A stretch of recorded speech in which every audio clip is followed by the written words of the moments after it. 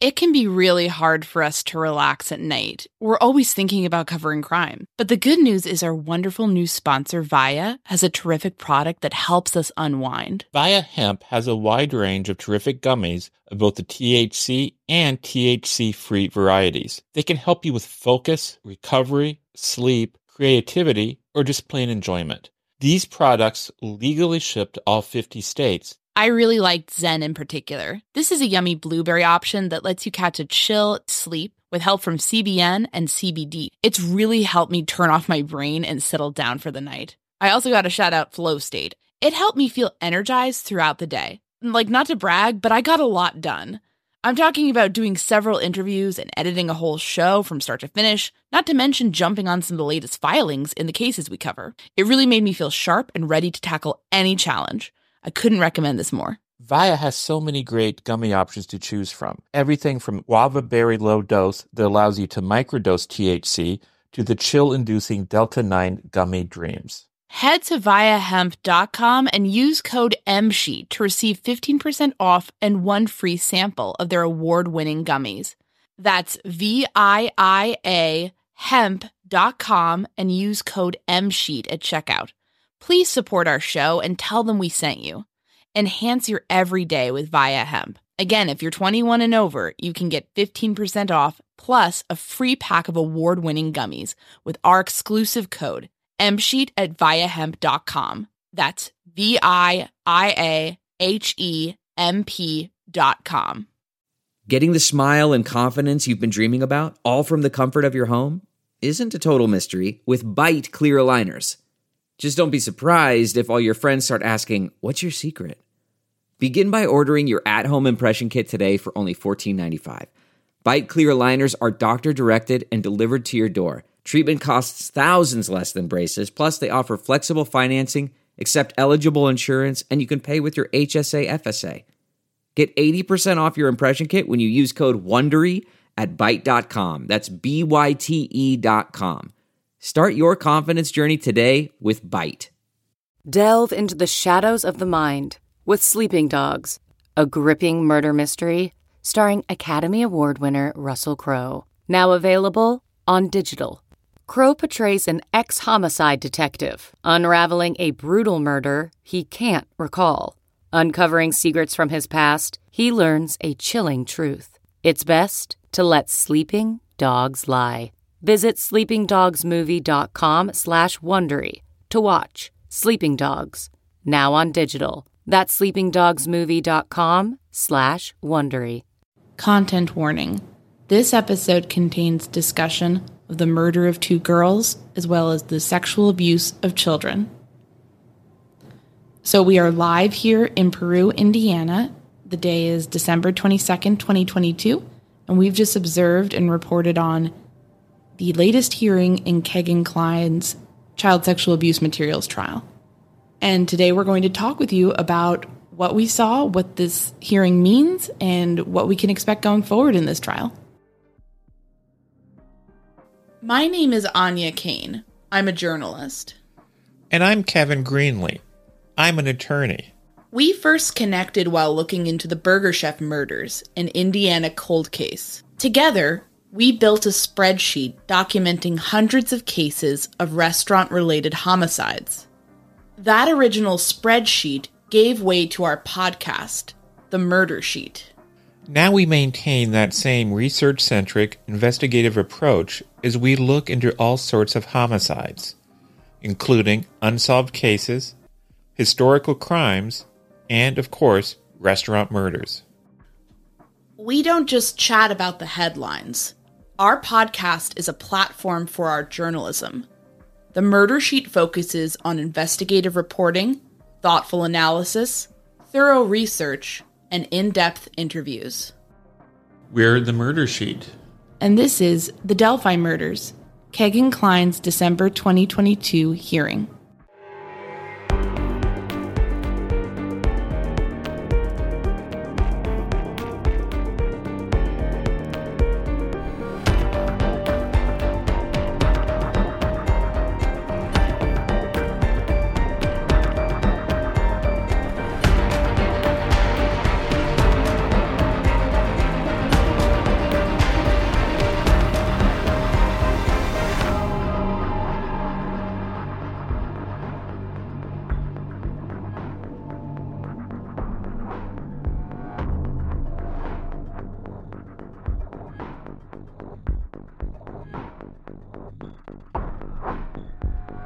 We are speaking to you from the Peru Library in Peru, Indiana, shortly after the pretrial hearing.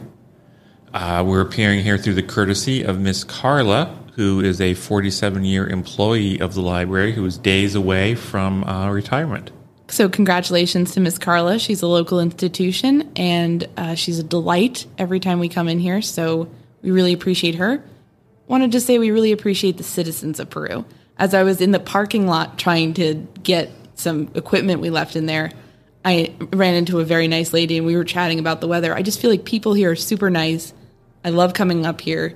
That's something we remark upon every time we come up here, but it's just the people here are awesome. That's just what I'm going to say. I know it sounds sappy, but as we've done this case, it's such a horrible, heinous crime, and we want to emphasize that Peru is so much more than that, and the people here are terrific. So I'm getting sappy for a moment. I apologize. So today was a pre-trial hearing. There's lots of pre-trial hearings before a trial to work out some of the administrative details and other matters that need to be fully addressed before the trial itself begins, because you want to make sure that everyone's rights are being protected. So there was nothing really earth-shattering that happened today. I think we're going to talk a little bit about the substance, and then we're going to discuss some of the other details we observed. Yes, and the goal of our coverage with the Delphi case in particular is to give you the really granular, in-depth look at this case and trial. So, as we said, not an earth-shattering hearing, no bombshells were dropped, but hopefully this can give everyone a little bit more of an on-the-ground analysis and on-the-ground look at what is going on in this case. And in fact, most of the hearing today was devoted to some old news, because I'm sure everyone listening recalls that back on November 2nd, 2022, the prosecution in this case filed a motion seeking to amend and change and alter some of the charges against Kegan Kline. Mm-hmm. As of this morning, that motion had not been ruled on. This morning, though, prior to the hearing, the prosecution in this case, the prosecutor is Peter Dietrichs, he filed a motion basically saying, you should grant my motion to change the charges. Do it. And here's why. It's tremendously important to make sure that the rights of a defendant are not violated. And so, in principle, you can imagine a situation where a defendant spends a lot of time and energy and perhaps money preparing strategy for certain charges, and then like a week or two before the trial begins, he finds out those charges are being changed. And that wouldn't be fair. But in this motion that the prosecutor filed this morning, he said, hey, I filed this request to change the charges like over 6 months before the trial date. So it doesn't prejudice the defendant. It doesn't violate Kegan Kline's rights. He has plenty of time to change whatever strategies he wants to change. So the court should go ahead and grant it. Right. And of course... What did the defense say today? Yes, it would be up to the defense to push back against that if they did feel that Kegan Kline's rights were being violated. But actually, they were pretty cool with it. Andrew Ackey is the attorney who is representing Kegan Kline. He and Kegan appeared together at the Miami Correctional Facility via Zoom in the court. So Kegan Kline was not physically present. I can describe a bit more about his appearance and sort of what we were seeing in a moment. But basically the thrust of what Ackey was saying, and to be clear, Ackey was doing all of the talking here. He's basically saying that we agree with Mr. Dietrichs' opinion here. We don't feel blindsided. When you think about it, basically the amended charges are essentially, to a certain extent, that they're dropping 5 charges, right? And then they're changing some of the charges. Then they're changing some of the charges to be, and that's really more of a technical, updating it to be current with the current statutes of the law, essentially. Yes. It's not like they're going from, child sexual abuse materials to, jaywalking. It's in fact, at one point during the hearing, Judge Spahr said, it was a good catch because some of the laws that he was charged with violating had actually changed. So there was like different subsections and stuff that applied. So there was very technical reasons why some of these charges were altered. And I think it's worth going into that because I really feel that I think if I were an observer who wasn't reporting on this case, I would probably be doing the same thing. So I say this without judgment for anybody who is doing this, but there is a tendency to kind of apply narrative rules to things, and you say, there's all this activity that the charges were changed, some charges were dropped. It must be he struck a deal and he's ratting out, whoever. And the reality is that in something as technical and complicated as like a criminal legal case, more often than not, it's just some boring thing like this. Like they have to update it because the charges aren't current with the current statutes, or they couldn't quite prove some of the, CSAM materials depicted certainly people who were underage, so they have to drop those. It's so much more technical, boring, and, and that's not really satisfying, but that is how the law works. People sometimes will jump to the conclusion that any change in the charges is the result of some deal being made between Kagan and the prosecutor. We actually had word of some of these issues with the problems with the charges months ago, in like July, I believe. And so we can say definitively that these amended charges have nothing to do with any alleged deal being struck with Kagan and the prosecutor. Certainly, there have been lots of references to ongoing negotiations. So it's possible that at some point further down the line, there might be changes to the charges as a result of a deal. But that's not what happened today. No, and keep in mind that, like, we'd love things to be related. We'd love to be able to connect the dots and take you through it, because that's a more interesting story than we technically had to do this because the law has changed. But we're gonna give it to you straight, and we want people should be informed with accurate information, not just making assumptions based on timing. Yes. Very, very much one thing that we've emphasized, and one thing I want to emphasize again today, is that Kagan Klein has not been charged with anything regarding the Delphi homicides. He's been questioned in regards to that, as we've reported. He's certainly a major factor in that case, but he's not been charged with anything. And this trial that he's going towards, the CSAM charges, that is being kept very much separate from anything involving Richard Allen, and has been proceeding separately from that, for quite some time. It's a walled off case. They're not trying to convict him of the Delphi murders here. They're trying to convict him on 25 counts relating to child sexual abuse materials. So at the hearing today, as we said, the prosecutor said we'd really like these charges to be amended, like we asked back in November. The defense said basically we have no objection to that, and so the charges were officially amended as per that request back in November. Now, the judge did say, do you want me to basically backdate this? So it was technically approved as of November 2nd, the day of the original motion, and that's basically what they did. Yeah. And, basically, once again, it's the defense and the prosecution in complete agreement. It's not people arguing back and forth. They're like, no, we want this or we want that. It's pretty much everyone kind of going through these technical procedures being like, yep, sounds good to me. All right. Thanks, everybody. See you in a few weeks. Yeah, that's another good point to mention. See you in a few weeks.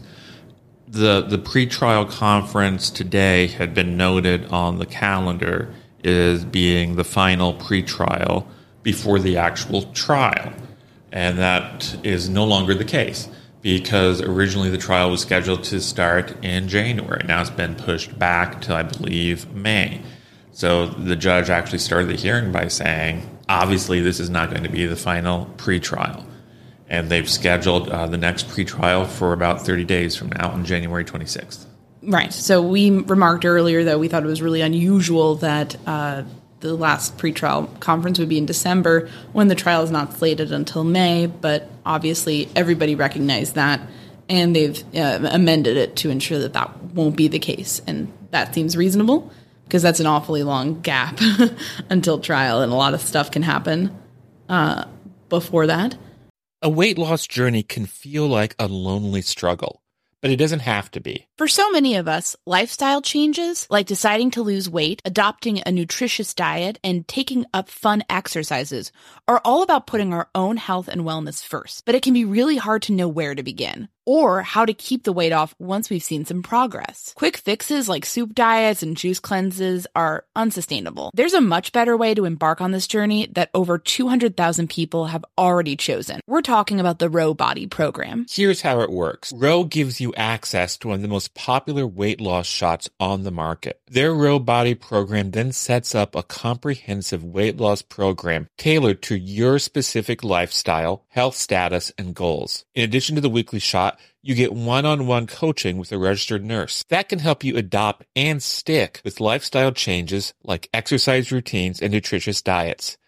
It's a comprehensive program that sees participants lose 15 to 20% of their weight in a year on average. But the real benefit is that you keep that weight off. This is weight loss at its most sustainable. With Ro, the average weight loss is 15 to 20% of your weight in 1 year, in conjunction with healthy lifestyle changes. BMI and other eligibility criteria apply. Go to ro.co/msheet. Sign up today and you'll pay just $99 for your first month and $145 a month after that. Medication costs are separate. Go to ro.co/msheet. That's ro.co/msheet.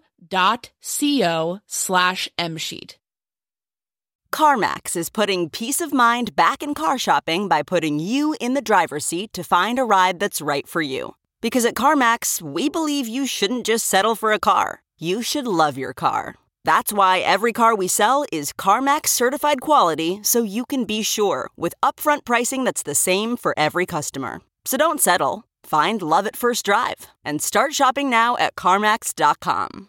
CarMax, the way car buying should be. Okay, picture this. It's Friday afternoon when a thought hits you. I can spend another weekend doing the same old whatever, or I can hop into my all-new Hyundai Santa Fe and hit the road. With available H-Track all-wheel drive and 3-row seating, my whole family can head deep into the wild. Conquer the weekend in the all-new Hyundai Santa Fe. Visit HyundaiUSA.com or call 562-314-4603 for more details. Hyundai, there's joy in every journey. And, in terms of some impressions we wanted to share with you. As Anya mentioned, Andrew Ackey, Kegan Klein's attorney, and Kegan Klein himself did not appear in person. Earlier, there were some other hearings where the defendants appeared in person, and maybe we'll talk about those in a moment. But Kegan Klein and his attorney were on video from the Miami County Jail. Kegan Klein wore a face mask, and his attorney, Andrew Ackey, did not. Yes, Kegan Klein was as usual in his sort of prison or his jail garb, orange and white striped shirt. He appears to have shaved his head to a certain extent, his face was mostly obscured by a blue surgical mask, so it was very much hard to read his expression. He said nothing out, that was audible to the Zoom audience. But he spoke to his attorney once, at least. Actually, a few times. Okay. Yeah, I saw him talk a few times. They kind of had quiet exchanges. Ackey kind of covering his mouth, so nobody could read his lips, I guess. But they communicated with one another. The big time that I noted was near the end when Judge Spahr asked, will Kegan Klein appear in person in the next pretrial, or will the two of you continue to appear via video? And Ackey leaned over and asked Kegan what he thought, and there was a moment of very hushed conferring, and then Ackey came back and said, we'll continue to appear via video. Yeah, that was the only time I really saw Kegan emote at all behind the mask. Like almost a shrug, I thought. It didn't seem like it was very animated. Is the implication that Kegan might be uneasy about appearing in person? Perhaps. when you think about it, I feel like the Zoom conference works for all parties in the sense. Kegan Kline is part of a slightly more higher profile trial than many of the defendants who are coming in through the Miami County Courthouse. So that could mean that he needs to be ensured, his safety, and that means extra manpower, more deputies taking him around, more law enforcement, maybe screening people at the door. That's more of a production than perhaps Miami County wants to endure at this time for pretrial conferences. And then on the other hand, you have, Kegan Kline, where, maybe it's just more convenient and less scary to just be zooming in. The decision seemed to be Kegan's, and I wonder if Kegan saw some of the news footage of Richard Allen and heard some of the details of his appearance in court. Richard Allen being shackled and taken into the crowded courtroom, and perhaps Kegan Kline thought to himself, that's not something I want to go through myself. So maybe he was a bit scared. Perhaps. Yeah, it's interesting.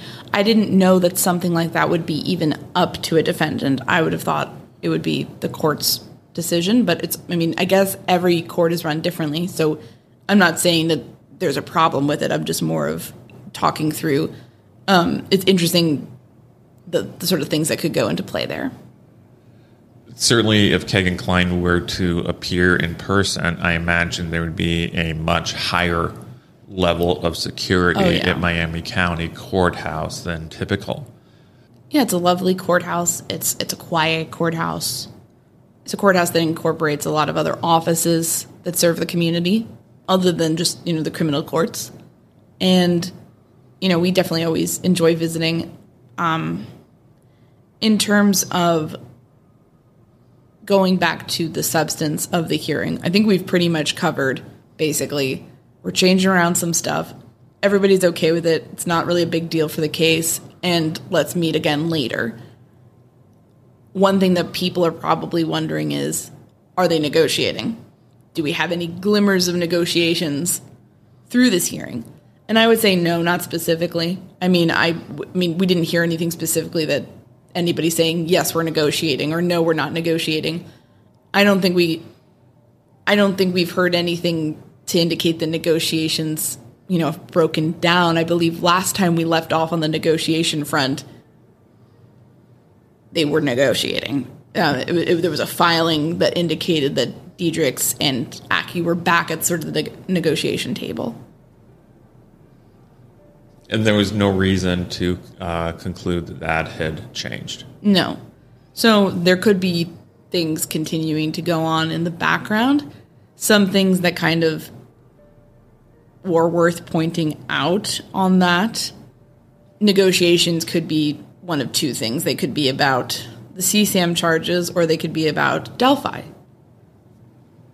We tend to think that Kegan Kline is a person who has a troubled time telling the truth for most instances. So if he were to negotiate something on Delphi, I believe that would have to be strongly verified and corroborated by law enforcement and the prosecution before anything was finalized. So that's a long road, is I guess what I'm trying to say. In my view, that would not be something where it's just snap your fingers and it's done. And I think, frankly, it might be difficult for a prosecutor to strike a deal with someone like Kegan Kline and not really upset large segments of the public. Yes, when you have somebody preying on children online, that's a pretty serious charge. And so I wouldn't think that they would give him a very good deal unless he gave them something very, very valuable. Right. It is something that we think about, though, as they're discussing, as Carroll County authorities are sort of saying things like, Prosecutor Nicholas McClellan saying things like, other actors involved, Doug Carter, superintendent of the Indiana City Police, indicating that they believe other people could be involved. The fact that Richard Allen was charged with felony murder. All of this is indicating that there's something in the works. There's something that the investigation is currently continuing to look at in regards to Richard Allen, who's currently the state's suspect, who's been arrested and charged with the case, that perhaps he did not act entirely alone. And perhaps there was an underlying felony that was occurring here that is connected to the girls' deaths that other people could face charges in relation to. So to us, that means it's still important to cover other angles like Kegan Kline in the interim, because it's, you know, as we're kind of hearing that and we're hearing other things, it makes us very curious to see how this is going to go. But I think, you know, given the Delphi connection, I think it is really important to remember that these two trials are not linked. They're not linked by anything in terms of procedure.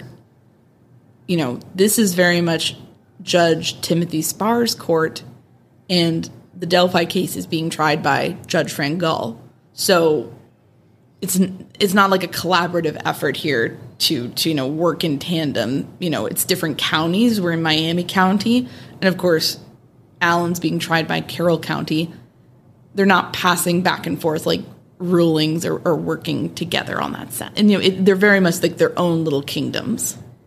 I'm curious. Of course, when we attended the Richard Allen pretrial, we subsequently made some comments on our opinions of how the prosecutor and the defense attorneys did.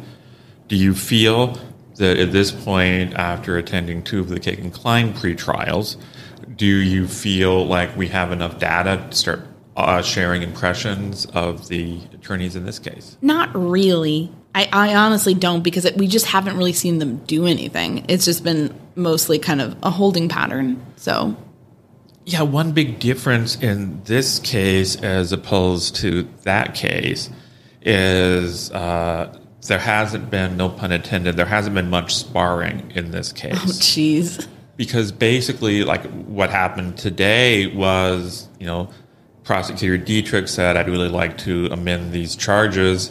And the defense attorney says, yeah, that makes sense. We don't have any objections. They seem very much like collegial professionals who are treating each other with respect. They're not really trying to fight each other. And, like, I mean, to be fair, in the Carroll County hearing that we attended with Nicholas McClellan for the prosecution and Brad Rosie and Andrew Baldwin defending Rick Allen, it's not as if it was a really combative or tense hearing, but it was definitely a lot more back and forth. So, I mean, I definitely see what you mean. I don't think it was necessarily disrespectful in the hearing, but it certainly was. One side wants one thing, the other side wants another thing. We have not seen that in the Kegan Kline case yet. It's been pretty much one side asks for something, and the other side is like, yeah, that's pretty reasonable. Also, in the Richard Allen case, of course, we had Prosecutor McClellan have a couple of press conferences where he shared his views, and we had the defense attorneys in that case speaking with the press outside the courtroom and then issuing their own press statement. And in this case, the prosecutor, the Miami County prosecutors haven't really talked to the press at all about how they see the case and how they're proceeding, at least to the best of my recollection. And Andrew Ackey hasn't been issuing press releases or giving interviews either. So that's also something that's different. Yeah, we've reached out to him for comment, and we've always gotten a decline. Also reached out to comment to Miami County Prosecutor's Office. The prosecutor here is a man named Jeff Sinkovich, and he's not actually handling this case. The case is being handled by one of his deputies, Peter Dietrichs. Yes. And in the previous Kegan Kline hearing that we attended, Jeff Sinkovich was actually at the table with Dietrichs, but today Dietrichs was there alone. So, I mean, it certainly seems like a high-profile case, so probably something the prosecutor's like looking at, but not necessarily he has to be present in every hearing. Yeah, I guess the implication would be that Sinkovich has faith in his team. Yeah. What do you think that the case against Kegan Kline will come down to, ultimately? once we get to May, once the trial is actually underway, from the transcripts that we released and from just, the information contained therein and from the probable cause affidavit that Wish TV initially broke, you have a person whose phones, devices, computers are saturated with child sexual abuse materials, like saturated with them. And he's acknowledged that those are his phones. It'd be one thing if he was found with a phone that had this material on it and he tried to argue that that was not his phone. Mm-hmm. But he's acknowledged that these are his phones. So it seems like there's a pretty solid case, and the probable cause affidavit in his case, even though it was redacted, seems to be pretty strong. Certainly on the surface, it appears much stronger than the probable cause affidavit in the Allen case. Oh, yeah. And it's pretty damning evidence in the sense that you have all the stuff all over his phones. And then another aspect of the case regarding Kegan Kline is the catfishing, reaching out to people, reaching out to underage kids. And, he essentially seemed to admit that in 2020. He downplayed it as saying, well, I was reaching out to older kids, I think. But, it's sort of, underage is underage. And he also seemed to allude to, he and investigators in the 2020 transcript that we released also allude to his prior confession. And yes, I acknowledged I was doing this. I admitted to doing this in 2017. So those things kind of seem to indicate that it's a pretty strong case against this guy. And it'll be interesting to see what tack the defense takes once we get to trial. Are they going to be attacking the evidence? Basically, the defenses that a criminal defense attorney can make are, I didn't do it. Mm-hmm. You can't prove I did it. The evidence you have that proves I did it, you can't use. Or I did it, but I was insane. I had a really good reason. I did it, but I was insane, or I had a really good reason. So you can't say, I had a really good reason for looking at CSAM materials. You can't do it seems like it'll be very hard to say I didn't do it. I feel like the only option that I could see being feasible here is you can't use the evidence saying I did it. And I don't know what grounds that would be upon. Right. So I think if you're an attorney who recognizes there is a strong case against your client that you can't overcome, that's typically when you want to start talking about entering plea bargain negotiations. Which, seems like it's not necessarily... I know you indicated that it would be very unpopular to plea out Kegan Kline, and we also reported previously that in July of this year, Doug Carter, the superintendent of the ISP, flew up to Miami County to meet with the prosecutor's office, basically to tell them, don't plead it out. So, that was obviously before Allen was arrested, but that seems notable. But at the same time, the fact that they keep on going into negotiations, what would that be for? If not for a plea deal. They're not going to, they're not negotiating, Zoom calls, I imagine. That wouldn't, they wouldn't be going back and forth on that. You wouldn't think so. No. So, I don't know, it's like mixed signals in this. One thing that I would love to hear from people who, maybe are investigators, maybe are attorneys, prosecutors, or defense attorneys, is one thing that's always really bugged me about the Kegan Kline case, the Kegan Kline angle in the Delphi case, is that this guy comes on the radar in February of 2017. And in that search, according to the police transcripts that we reported on, it is discovered that he has a trove of CSAM on his materials. That's immediately known from what we're reading in the transcripts. And I don't know why that would be incorrect. But he's not arrested until August of 2020. So... that's odd. What happened? Why is that? You would think that, I know in some instances, if you're investigating, say, a heinous murder, if you find somebody, who's a witness, but they were, smoking pot, maybe you don't want to charge them with smoking pot because you just want their story on, what happened. So I get necessarily holding the murder as more important than other crimes. But the crimes he's accused of committing and the crimes that they discovered on his devices are so heinous and disgusting and harmful that I don't understand why that wasn't acted upon. Even if they said, hey, you know what? We really don't think he's involved in Delphi. Fine. But why not arrest him for the CSAM? I don't understand that.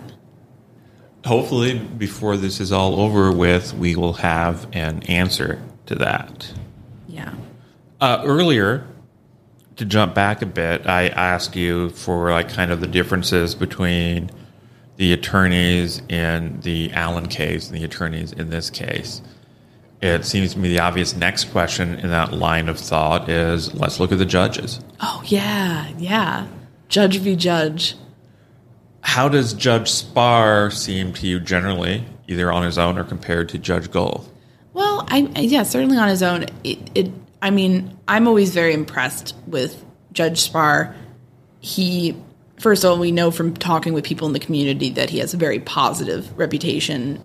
And I think we've seen him just live up to that, essentially. He's very, very patient with people in his courtroom, and he really, I think, addresses the defendants with a lot of respect.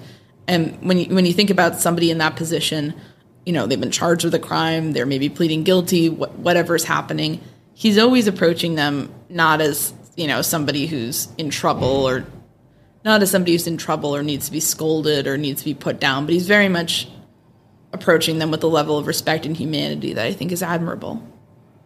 Yeah, he seems very cool and collected and respectful, and he's efficient.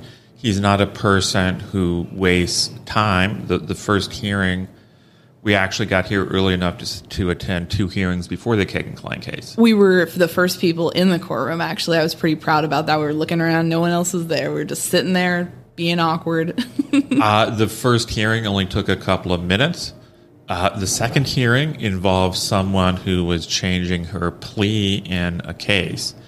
And Judge Spahr took the time to really patiently and kindly walk this defendant completely through the process to make sure she fully understood what right she was giving up by agreeing to a plea.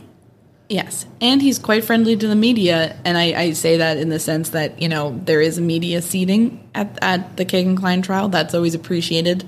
And he also even has talked about possibly having one day where, there might be some informational session for reporters who are covering this case.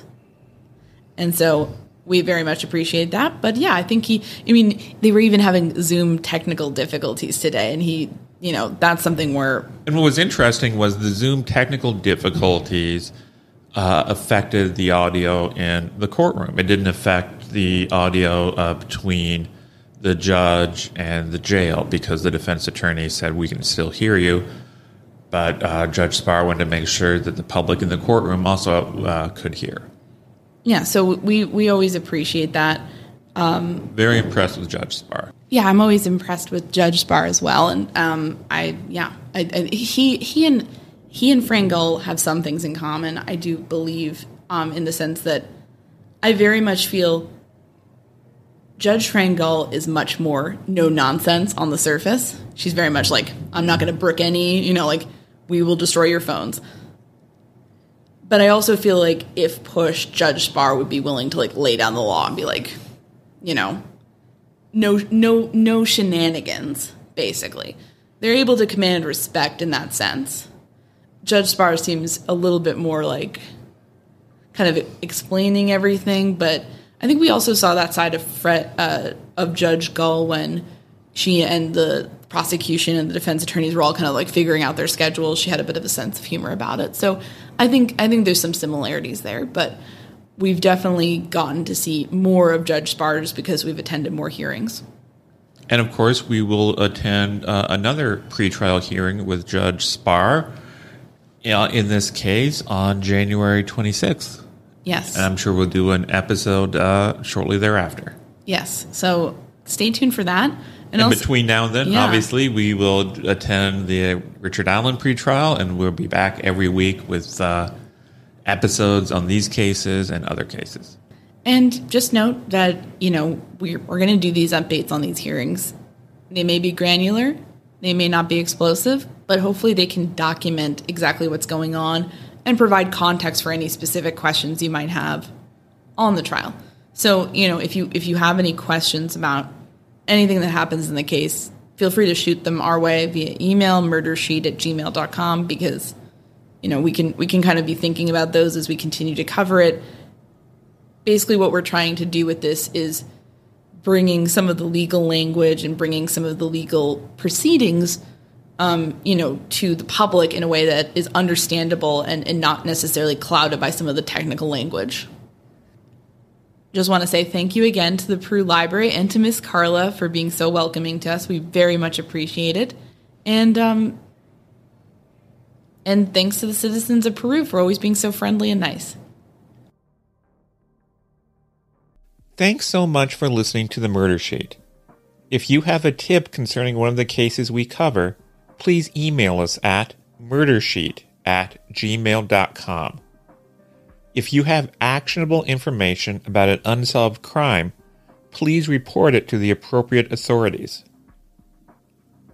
If you're interested in joining our Patreon, that's available at www.patreon.com/murdersheet.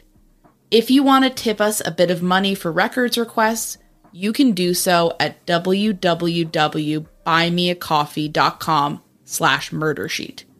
We very much appreciate any support. Special thanks to Kevin Tyler Greenlee, who composed the music for The Murder Sheet, and who you can find on the web at kevintg.com.